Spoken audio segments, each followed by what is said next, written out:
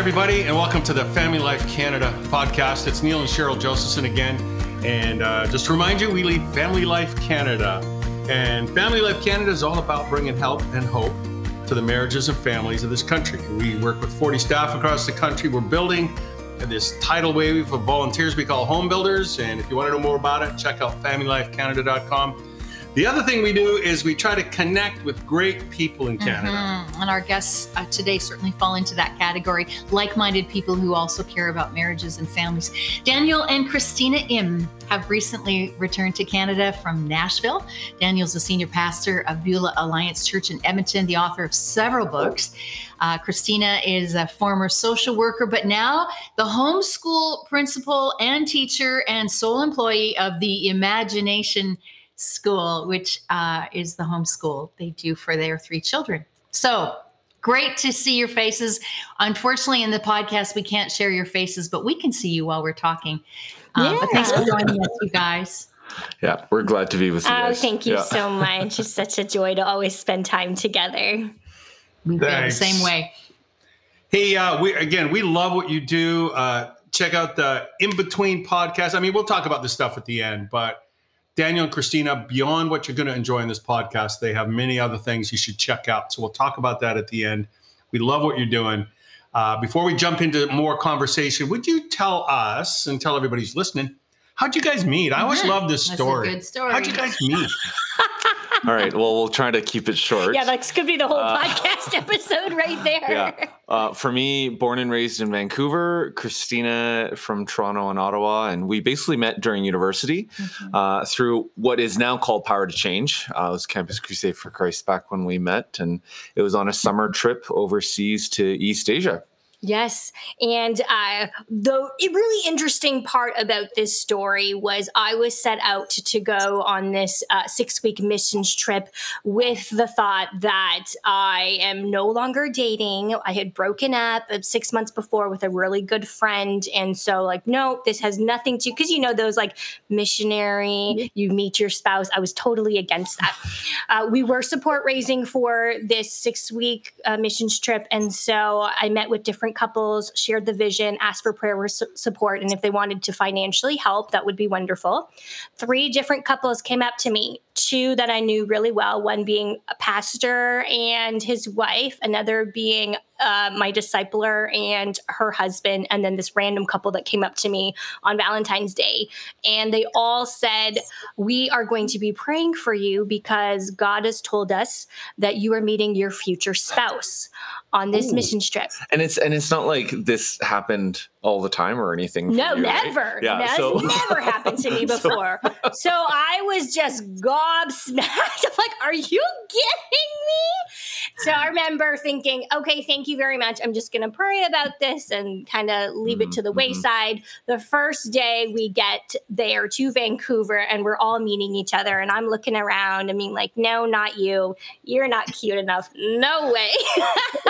So after that first day, I thought, you know what? All those prophecies were just completely wrong. And just to be clear, I was there on the first day. So yeah. I was going to ask that. Yes. So long story short, God completely worked in my heart in those 6 weeks. And after that missions trip, we had the DTR, as they called it before, the define the relationship. And we decided to continue to pursue getting to know one another. Yeah. So a year after we were engaged, and then a year after that, we were married. Yeah. I don't think we've ever said it that short. So there's oh my goodness, there are so many different facets to that story, but we'll save it for another time. Yes, that's right. And how long have you been married now? This year, 15 years. Yeah, known each other for 17. 15. And we have 3 kids, almost 12, 10 and a half, and 7 years old. 2 girls and a boy. Oh my goodness. Yeah. You guys have your hands full these days. All students at the Imagination Academy. Yes. That's right. Yes. So, and it's been really, yeah. Principals list. There you go. High fives and gold stars to everybody. Few things in common with you guys. First of all, we love Jesus. We love coffee, also in that order, same as you. And we also love the Enneagram. And we've had this conversation with you guys before. Yeah. Well, Cheryl loves the I Enneagram. love the Enneagram. Neil's a 7, and apparently one of the hallmarks of a 7 is that they don't actually believe in things like the Enneagram. Yeah. It's killjoy, right? Yeah. So, well, especially if wherever wing that you kind of go to, if it's a 7 wing 8, even more so. So, Yeah.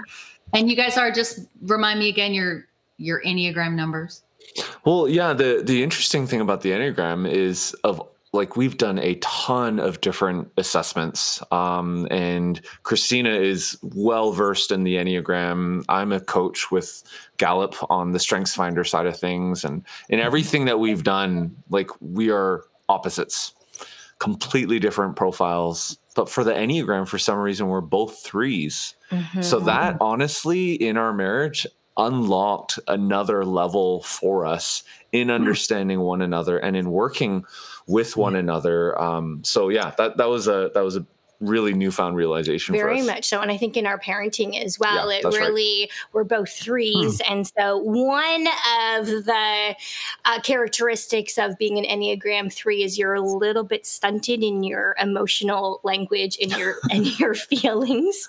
Once we realize that, then looking towards how we're parenting our kids and parenting, because both of us are 3s in that stunted way, we were really convicted to be able to learn how to grow in that and how to share with our kids our emotions, but also allowing them to have their emotions and to express them as well. Yeah. See, that's why these tools are helpful. Yeah. Whether it's the Enneagram or Strength Finders or whatever, I think they're helpful in understanding how you operate and then actually being able to kind of understand each other a little bit better. So I'm glad you use it as a tool, not just for your own self-growth, but in marriage and in relationships and in parenting. Yeah. Yeah. Hey, well, let's hitchhike there. I want to get to this question. So you've taken this wisdom and it's strengthened your marriage, your parenting, your family. As you look at other people's families, what's the greatest need? Is it understanding each other better? Is it coming to understand yourself better? You guys see a lot of couples. You teach a lot. Wide open question. What do you see through your window as the greatest needs with the families and people you know? I think within the church, one of the things that we are always reminding ourselves and also talking to others on our podcast as well is the fact also that it is a spiritual battle. There's so much going on in our world, in even our own backyard, that we are sort of pegged against each other. There's a lot of dissension, a lot of division going on in so many different ways. And so, especially in the family wise, when we were getting married, our mentors were telling us this one thing was, you know what? Put down your weapons and pick up your shields. And they were talking about how it's so easy to fight against each other, thinking that each other is the enemy because you're not agreeing with me, you're not listening to me, you're not so on and so forth, and realizing actually, hey, you're not the enemy. We do have a real enemy out there, and he wants to divide and conquer and destroy. And so what we need to do is really to live on our knees and to pray and to put on the armor of God and just realize that you are not my enemy. Our kids are not the enemy. There is a real enemy, and he wants to destroy us. So how can we stand against that together? Yeah. What I love about that imagery, I mean, every day we pray the armor of God on ourselves and for our children. And what's interesting about the armor of God, I actually had this, Christina, I didn't share this with you, but on the weekend when I was praying with one of our team members, the image that came to my mind was that this person was actually not, like, their shield was too small. And they were using the other parts of the armor of God to defend themselves. And sometimes, I mean, you think about it, like, you get an arrow to the head. Yeah, you have a helmet on, or you use your breastplate of righteousness. I mean, and something hits it. It's still, I mean, it still hurts. Like, it hasn't gone through your armor. It still hurts. But that's not the intention of it. The intention of this shield of faith is that it's not a buckler. It's not a circular, small little shield. It's something that you should be able to completely hide behind. And what I love about the image of a husband and a wife picking up their shields together is the shields are actually supposed to interlock. So yes, one person can hide behind it, but when the two of you interlock your shields together, and when you're in biblical community with others, where you can then interlock your shields with others, you can actually take ground, right? You can actually move forward and not be in this defensive posture, because you know what, this is a shield of faith. So yeah, it's an interesting image to tease out. I love that great. because I think I love the image of moving forward, because I think sometimes when we do talk about spiritual warfare and the enemy that is seeking to destroy our marriages and our homes, we get into very much a defensive pullback posture. And then we're no blessing and no help to the other people around us if we're just kind of huddled under our shields. No, that's rich. That's a great way to unpack that image. Thanks. So that's kind of underlying kind of base issues that every couple needs to kind of look at, particularly those who are of the Christian faith. What are some of the presenting issues that couples bring to you or parents bring to you? And what do you say about this? Or how do we manage this? What are those kinds of questions that you're dealing with? There's a big range. I think there's a huge part of, especially as Canadians, we were in lockdown. There was a lot of in-school, out-of-school mental health for children as well as parents is a huge thing. And so how do I help my child who's presenting anxiety, depression, suicidal thoughts? What do we do there? And also we were telling our kids, it's interesting because there's one side where before we were telling them like, oh, don't have too much online time. Like, don't spend too much time on social media. It's not really good for your neurological health and your social health and all of these things. And then we took the ability to gather in person away. And then it was like, okay, so spend lots of time on social media, spend lots of time on our kids or on Messenger Kids. So spend time on that to connect with your friends. So it's this ebb and flow of, okay, is this okay? Is this not okay? Having to create boundaries where there were maybe no boundaries before. Talking to our kids, learning to equip parents with tools to be able to talk to their children and even in their own marriage about porn, about the effects of social media, about sex. There's all these different things that parents came to us and were like, we didn't think we needed to talk to our 7-year-old about this. But now they're on screens all the time. I didn't know we needed this net nanny, or I don't know what else is out there. Can you help us? And so that was a big thing that we were helping our podcast family to be able to address and give them the tools to be able to do that. Now, I'm sure that was can I just jump in? I'm sure that was one of the big learnings for lots of couples during the pandemic, lots of parents. Any other learnings, any other things that you think that you have learned that you can pass on to other people through this pandemic experience? Yeah, I like to think of the idea of, I grew up in Vancouver and we always grew up with this imminent threat of an earthquake, right? Because we're on a fault line and there's lots of different small earthquakes going around. And it's interesting because when an earthquake happens, yeah, it's surprising, but it shouldn't be that surprising because you're living on a fault line. And what's interesting about the pandemic is, there are a ton of marriages that had lots of different fault lines underneath the surface that, yeah, you know what?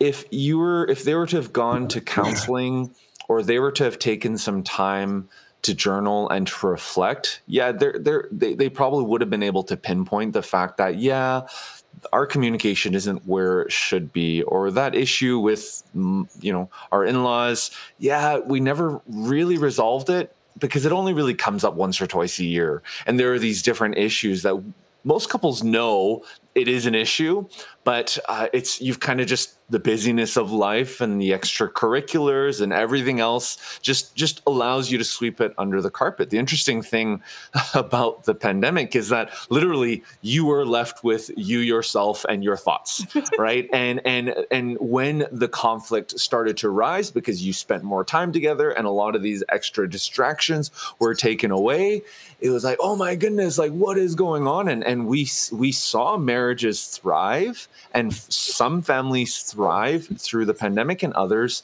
that have separated, and others that have gotten divorces, unfortunately, right? And families that have these schisms, and it's not because COVID did it to them, but COVID just revealed what was underneath the surface. So that's why for us, we're so passionate about, for us getting to the sense of, okay, where is your emotional and your relational health, but really your spiritual health underneath it too. Yeah, so great. And we join you in that cause. And for everybody listening, spend some time and invest in your relationship, because we all have some fault lines down there. And we're all going to experience some earthquakes, right? Whether we know it or not, we don't know how strong they'll be. And so to work towards health by listening to the IMS podcast or Family Life Canada is so important, people. So important that you just keep getting healthier as a couple. So carry on. It's awesome. It's Hey, you guys, in one of your podcasts, which I love, by the way, you explore this topic, lies we believe about marriage. I thought that was such a great topic. Can you recap some of those lies that we have bought into in the whole area of marriage? Yeah, definitely. The reason we did a couple episodes in and around that is because my latest book is called You Are What You Do, and 6 Other Lies About Work, Life, and Love. And it was interesting because it was written in a pre-pandemic world, noticing some trends that were going on in our culture and the lies that all of us have fallen into and believed in one measure or another. But when we started looking at it from the perspective of marriage, we were like, oh my goodness, like this is like there's a lot going on underneath the surface, right? So this whole idea of you are who you know is one of the 7 lies. And when you think about it from the context of marriage, man, how many people place their identity not in who God says that they are, or in the fact that you are known by our loving Savior Jesus, but the fact that, hey, you know what?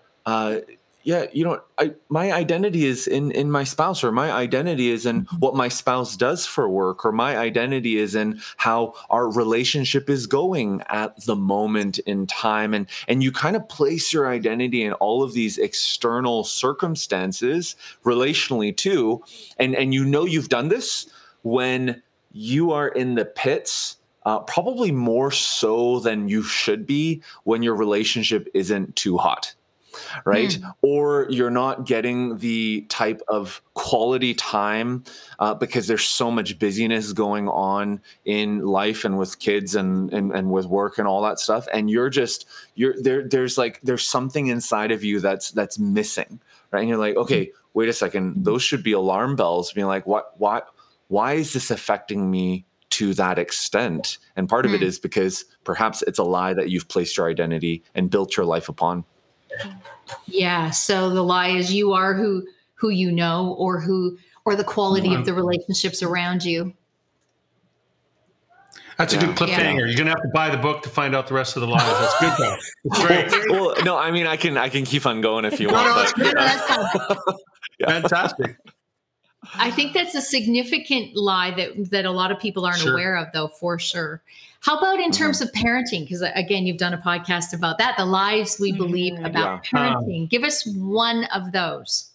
Yeah. So it's the lie that you are who you raise. And I do want to say something. Okay, sure. This. Yeah, go ahead. So Daniel brought, when putting his book proposal together, and he was talking about some of the lies that he was going to address. And one of them, he was telling, babe, I'm going to address the you are who you raise.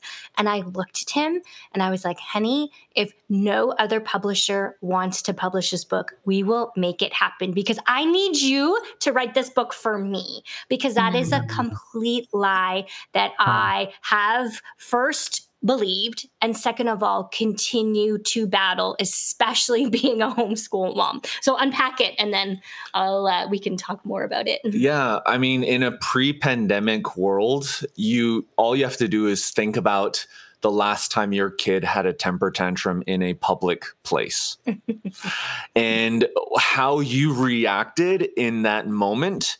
And the thing that we always do where we're looking around and saying, who else saw this or who else heard this, right? That's an indicator that you believe that lie. But when it comes to this last year and a half, for most parents, it was this sinking feeling of, am I doing enough? Mm-hmm. Or I have and this sense of lostness of being like, I honestly, I don't know what I'm doing anymore. And this sense as a result of being like, and there's this lack of purpose, this lost sense of certainty in terms of just your regular confidence in your day in, day out. All those are symptoms that you believe this lie that you are who you raise. And the interesting thing about that is it then seeps into how, what our everyday looks like. I'll give you an example. One of the stories that I write about in the book is, I studied the life of Tiger Woods, and I'm a golfer. I love golfing. And actually, if you look up Daniel Im, you'll find Daniel Im, me, like the pastor and the author. And then you'll also find Daniel Im, the professional golfer, and we're the same age, we're the same height. He's Korean American, I'm Korean Canadian. It's hilarious. I want to meet this guy one of these days. Play golf together. No, exactly. Awesome. But it's interesting because I bring that example up because I write about Tiger Woods and how his dad's dad had a dream for him, like for Tiger's dad, that he would become a professional athlete. And Earl, who is Tiger's dad, never became a professional athlete. He came one step short. And it's so interesting how that was one of the drivers for how Tiger was raised. And how even in their relationship, the closeness, the sense of, okay, I'm going to be fully involved in your life, or I'm not going to be involved in your life either, really did stem from this fact that his dad, derived his identity from the fact that hey, my son is who I am. And when my son, he accomplished all the things that I was trying to live up to, and that happened, and Tiger won the Masters. We know that iconic. Most people can envision that iconic picture, right, where him and his dad are just embracing. That was actually the beginning of the end of their relationship together, right? Because the goal had been achieved. And now what do I look for? Now what do I find my identity in? And we're seeing that with the pandemic, where you got individuals, mums or dads, who, especially in the homeschooling world, it's like, okay, you know what? My kids are now self-sufficient, or my kids are now in full-time school. What do I do now? And this sense of lostness of, I don't know what my identity is, or kids who have left the home and now you have empty nesters. And it's like, okay. And they're left with, their relationship isn't what they thought it was. Exactly. Right? Their lives aren't what they thought it was. No more distractions. Yes, exactly. So it's just a hint that you've bought into this lie. So Christina, that lie, which is really insidious, actually, and we see the results of people who live into that, and then, like you say, the children leave and they've got nothing left. How does that? How do you said you continue to battle that? How do you battle that, and why do you need to battle that as a person? For sure. So in the homeschooling world, because I am their teacher and the one who gives them marks and all of that, the lie that I constantly hear and have to battle is, one, I am not enough. I am not enough as a teacher. I am not enough as a mom. I am not enough as an educator, so on and so forth. And then the other part of that is it goes to, you are not doing enough and your kids are falling behind. I was not a homeschooler as a kid. And so I grew up in the public school, which I loved. I did really well. I had great opportunities, but that's the only standard of learning that I have known beforehand. And so it was, oh goodness, you are falling behind in math, you were falling behind, and so on and so forth. And so instead of attuning to my children's needs, like, hey, they just found out their grandpa has cancer, and instead of really trying to take time to help them to grieve and to understand what all that means, I'm like, hey, you have to finish your 4 pages of math because you are falling behind. But are they really falling behind? No, they're not. And so it was this this need for them to succeed, because then it turns around and it means that I am successful. And so the way that I have learned to combat that is I need to dig deeper into the word. Like it says, man does not live on bread alone, but on every word of God. I have really learned in our normal homeschooling routine that we usually start school about 8:30. And so before that, I am waking up early, having my quiet time and my coffee with God in just silence, because there's not a lot of silence in our house anymore. They don't leave all that often.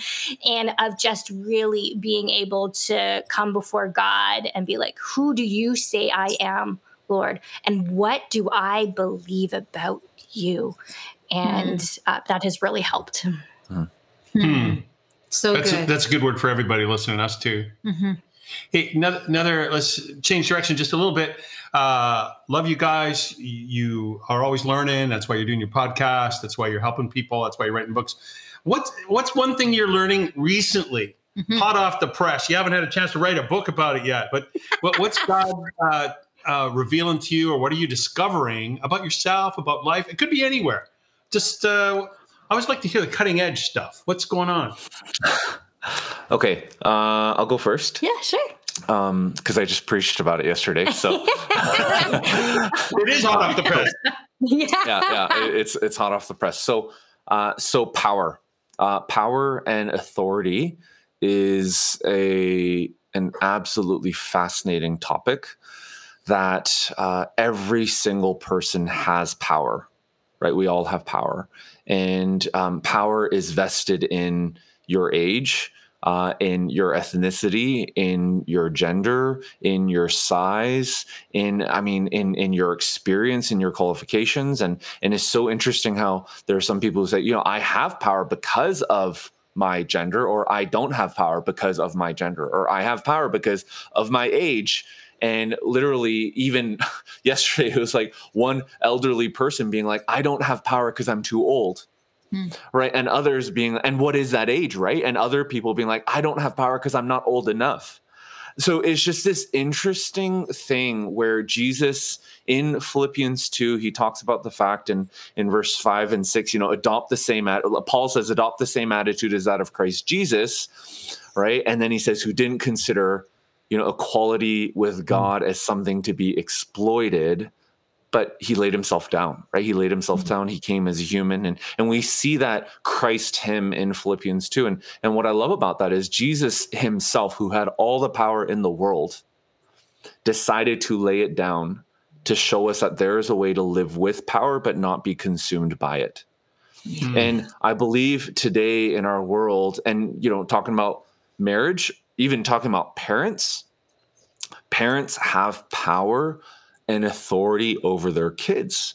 Now, are you going to follow the way of Jesus in terms of how he and what did he do with power? And literally, I just preached this, so I'm not going to re-preach the sermon here. But one of my points is that he didn't hoard the power. He didn't hype it, he didn't hide it, and he didn't hoard it. And he didn't hoard it. Jesus actually empowered others with the power by becoming a servant. He served others. And as an individual, in talking about parents, but also in your relationship, what does it look like to serve your spouse and to serve your children? right? I mean, Jesus, and you just kind of zoom in on Philippians 2, verse 3 and 4, and it's just this beautiful word about humility and about serving one another, and how, it's, this idea of what would it look like if you were to consider others as more important than yourself, right? We believe that in a marriage, husband and wife are equal and they are partners, and one is not more loved than the other by God. We all have unique roles and distinct roles, but we're equal. So what would it look like, though, if I considered and I saw Christina as more important than me? Yeah. Right? I know we're the same, but what if I saw her as more important than me? Right? Wouldn't I want to serve her even more? Wouldn't I want to give even more? And I think in marriages and parenting, in work, in all of life, if we lay down our power, first we need to acknowledge it. But if we lay down our power and follow the way of our not our overbearing King Jesus, but our servant King Jesus, all right, who came not to be served, but to serve and to give his life as a ransom for many. Man, just imagine what the marriages are going to look like. Just imagine what homes would look like, and workplaces and churches if we served one another in that way. Oh, for sure. Sorry. I get too excited. No, that's so good. And Christina, we're going to ask you the same question, but just before you do, Neil and I have been married 43 years. We've been doing marriage ministry for 15.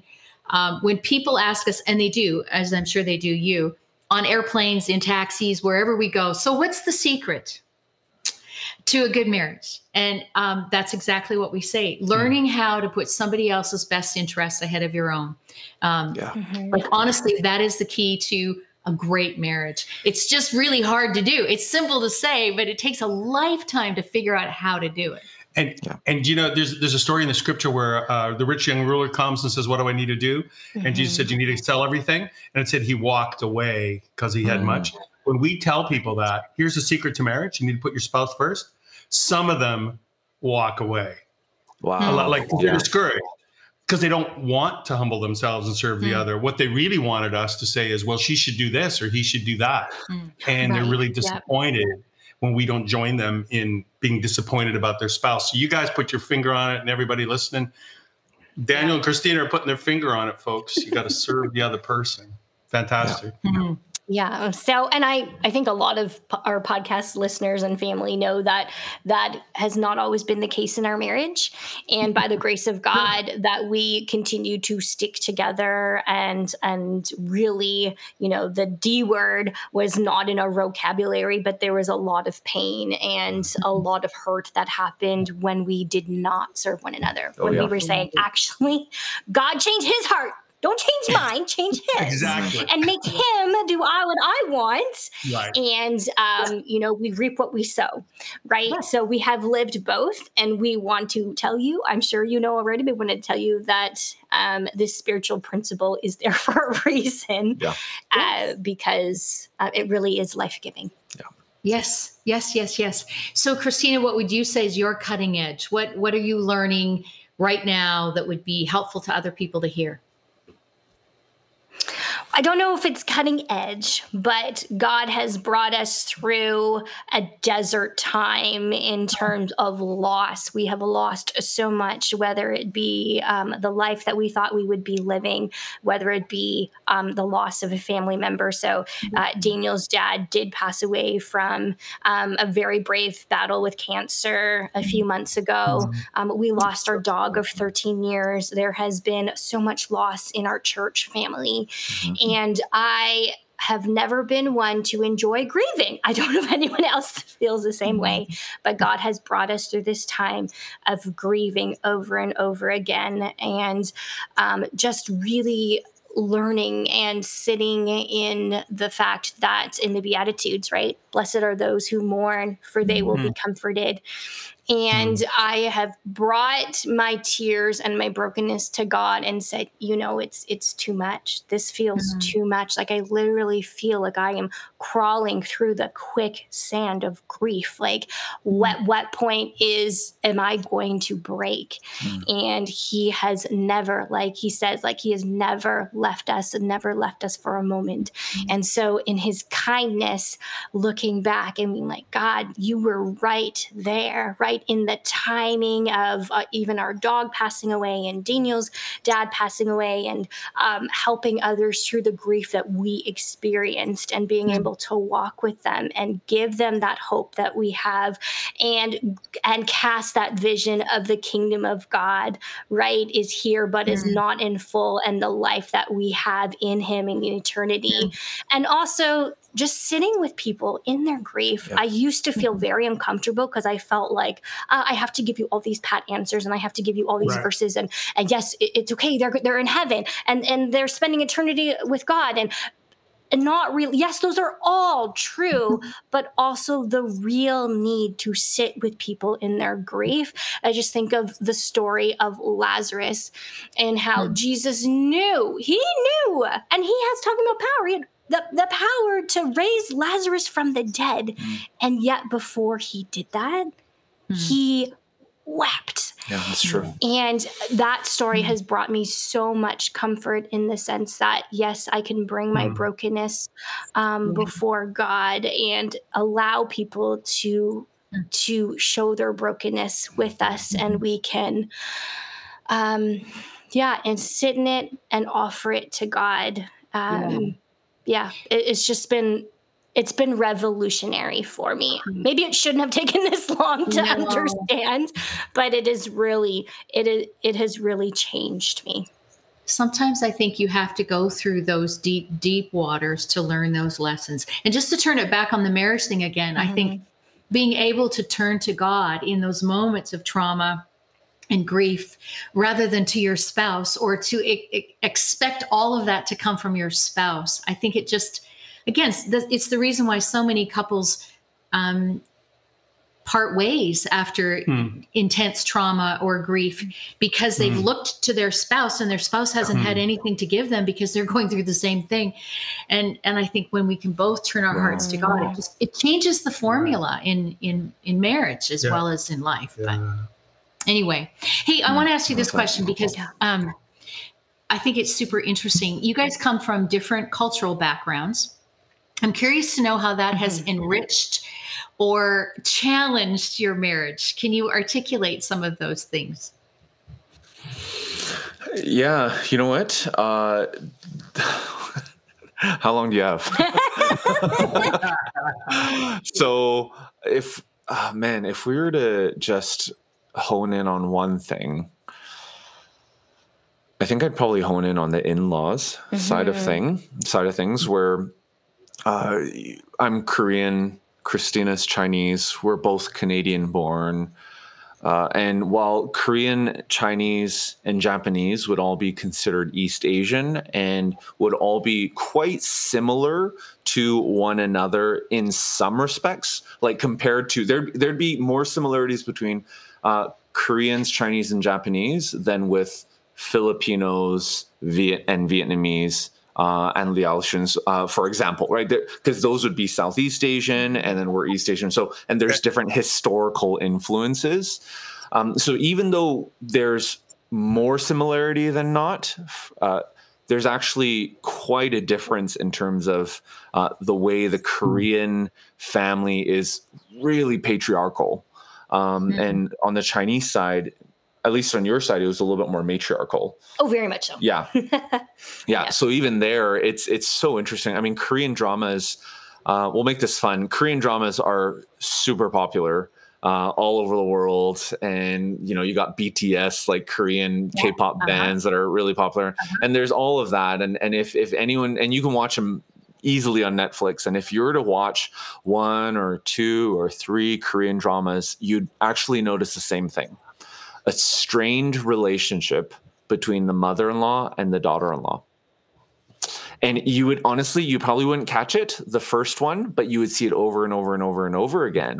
And what we didn't realize was culturally what we were walking into with that dynamic, and that it's so deeply generational and cultural that was actually a huge source of counseling and work, both for us and you specifically, and then conversations with my mom and everything. It's so much better now, but man, it was a constant source of conflict for early years of marriage. Completely. I went into, even before Daniel and I met, I always had this dream and desire to be best friends with my mother-in-law, because all of the guys that I had dated beforehand, I was really, really close to their moms. And so I figured, hey, this is what it's going to be like, but it'll just be for a lot longer, right?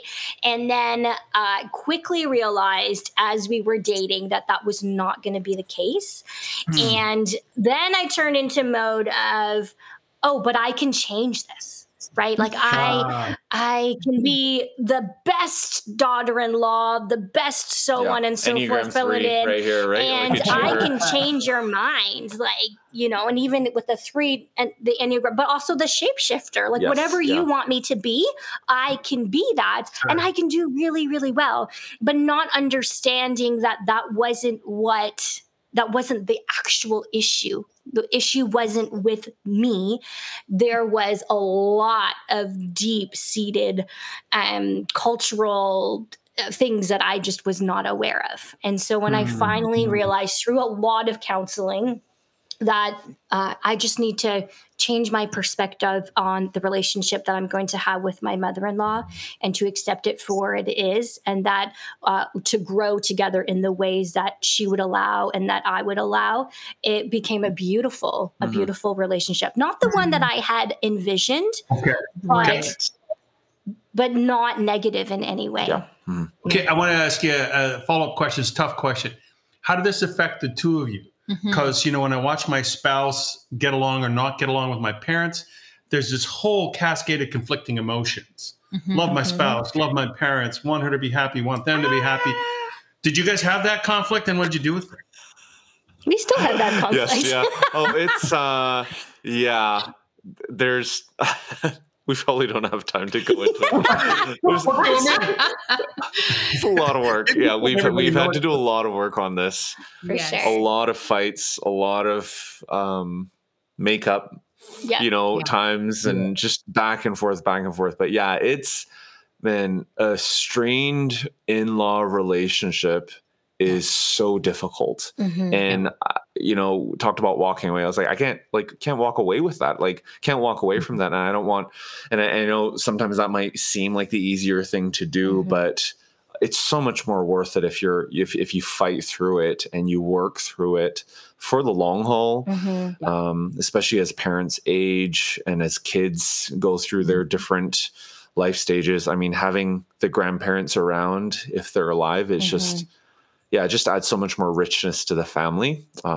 Recognize that's not always the case, but right. Yeah. Well, and I'm saying that we are continuing to have conflict about it.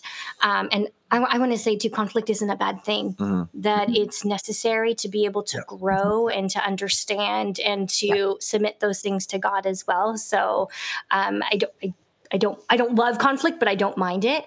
We grow through it. And so the reason why I'm saying that this is a different dynamic for us is because now Daniel's mom is a widow. And so what does it look like for him, being the only son in a Korean culture, to be able to be there for his mom? Yeah. And what does it mean for us being away? We're not physically there to be able to care for the widows and orphans like God calls us to do, right? And so it's this different dynamic that we've been working through and learning through.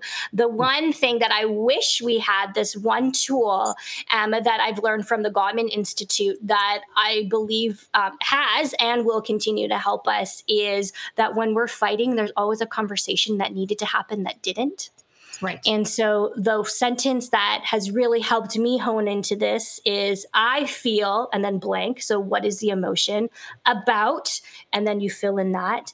I need, and you fill that in. And it would be not like I need you to stop being a jerk, like a positive thing. So for example, when we were going through all of this stuff, I was talking to Daniel, and what I really was feeling was lonely.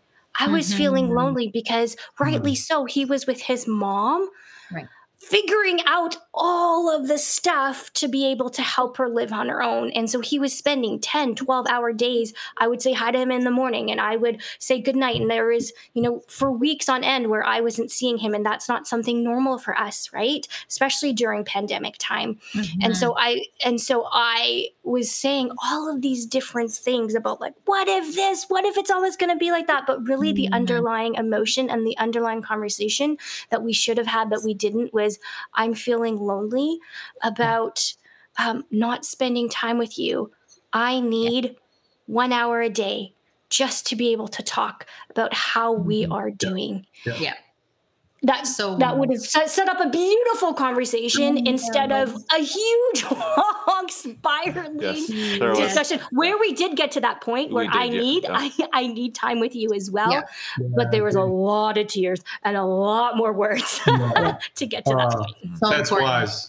So important. And I 100% agree with you on the conflict on this piece. There will be conflict. Yeah. We don't come from different cultural backgrounds, but the in-law conflict is always going to be part of most people's story, at least some figuring that relationship out. And I think the conflict piece is important because at least you're talking about it honestly.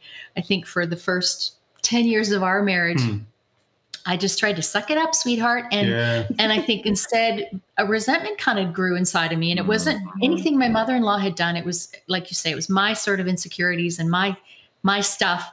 But I didn't allow it to come to the surface, and so we couldn't deal with it. So the fact that you have had conflict and will have conflict about it is pretty natural and actually pretty healthy. I think what you shared is so powerful for everybody listening. We hear a lot of in-law stories. We do. Way more than I thought. And you've talked about working it out, and that's a great phrase you passed on from the Gottmans. So great stuff. Hey, one more angle, one more layer. So there's this cultural thing. Ministry. Now, I realize not everybody listening is in vocational ministry with a church or a parachurch ministry, but a lot of you are part of churches. So maybe this will give you insight into your staffs, how you can support the staff in your church. What are the extra layers that you contend with as a couple in vocational ministry? Yeah. That's a really good question, because for both Christina and I, if we talk about StrengthsFinder on the one hand, I mean, she has woo, which is winning others over, and she is restorative, which is great at fixing. And for me, I'm a developer. So all of a sudden, my developer is really focused in on people. And now we have this congregation that we're developing, and it's God's work, right? I mean, it's kingdom work. And there's all this side where for both of us, we're like, yeah, we want to give, we want to serve, we want to help, we want to be there, we want to help, particularly in our church family, marriages and families be strong and healthy. We want to do that. But what we've realized is, man, we got to make sure that we're living what we're preaching, right? And that we are sufficiently creating boundaries and having regular check-ins about, okay, are the boundaries that we've set during these, because in ministry, there's seasons and there's intense seasons and there's more relaxed ones. And I don't believe we should ever crawl into vacation.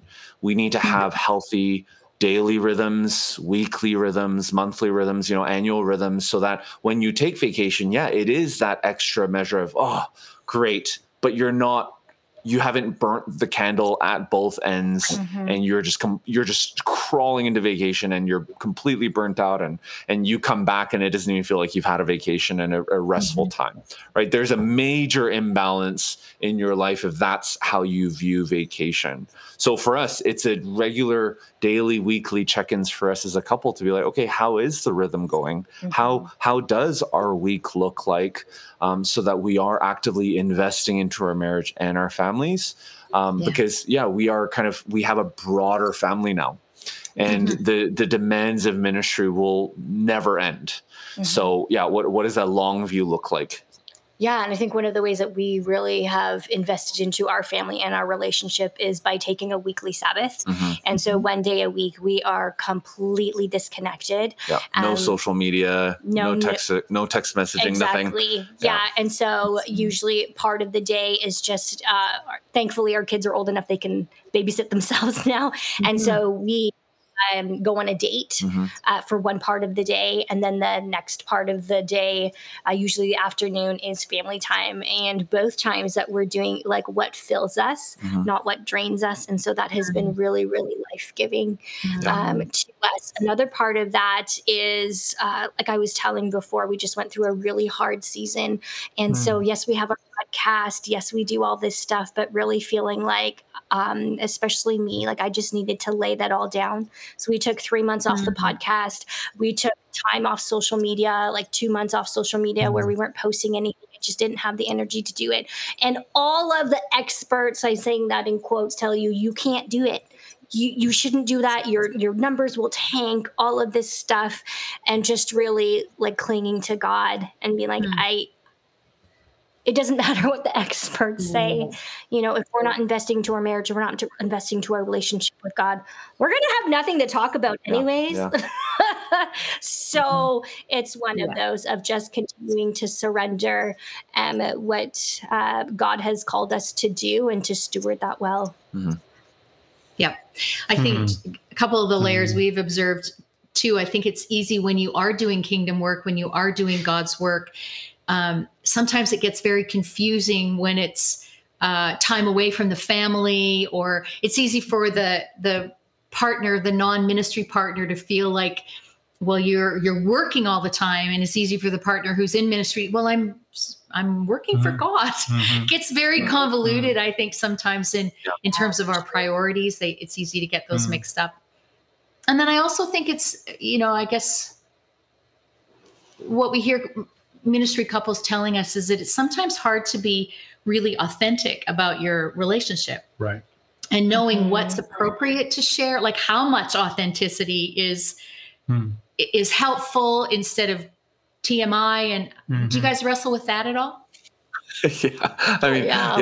Times where, you've just had a major fight and, an event at the church is happening that I got to go and lead, and like literally wrestling with that and being like, okay, what do I share? What do I not share? So, thankfully with what you were saying, I love that quote about, hey, what did you say? Every fight, there was a conversation that should have happened. Yeah. So early on in our marriage, in our first 2 years of both marriage and ministry, there were lots of conversations that hadn't been had. So I'm grateful that as we've now been journeying together, married for 15 years and in ministry for 15, that lots of those conversations have happened, but it's because we're constantly carving out space for those conversations to happen. Yeah. Good for sure. You, God. So much health. And I can only imagine how hard fought it has been, but there's so much health in what you're talking about and how you live your lives. Thanks for being so generous with your story. People, if you have enjoyed this, man, there's plenty more where that came from. In Between Podcasts, check it out where you get all your podcasts. I imagine we can access your book titles through Amazon or some kind of provider like that. Yeah, and that's right. Bless you guys. I love the title of your book, Daniel. You Are What You Do, and 6 Other Lies About Work, Life, and Love. We haven't read it yet, but we're going to. It sounds like a great book. Thank you so much, you guys. And wherever you're listening, on behalf of Daniel, Christina, me, and Cheryl, we want the best for you, your marriage, your family. Seek out some of these great resources. You can check out more at familylifecanada.com. Fortunately, there's many people across this country who care about strengthening marriages. So check it out. Don't walk this journey alone. Let's get strong. Let's bless our families. Let's bless generations. And thanks for listening. Really appreciate it. Bye for now.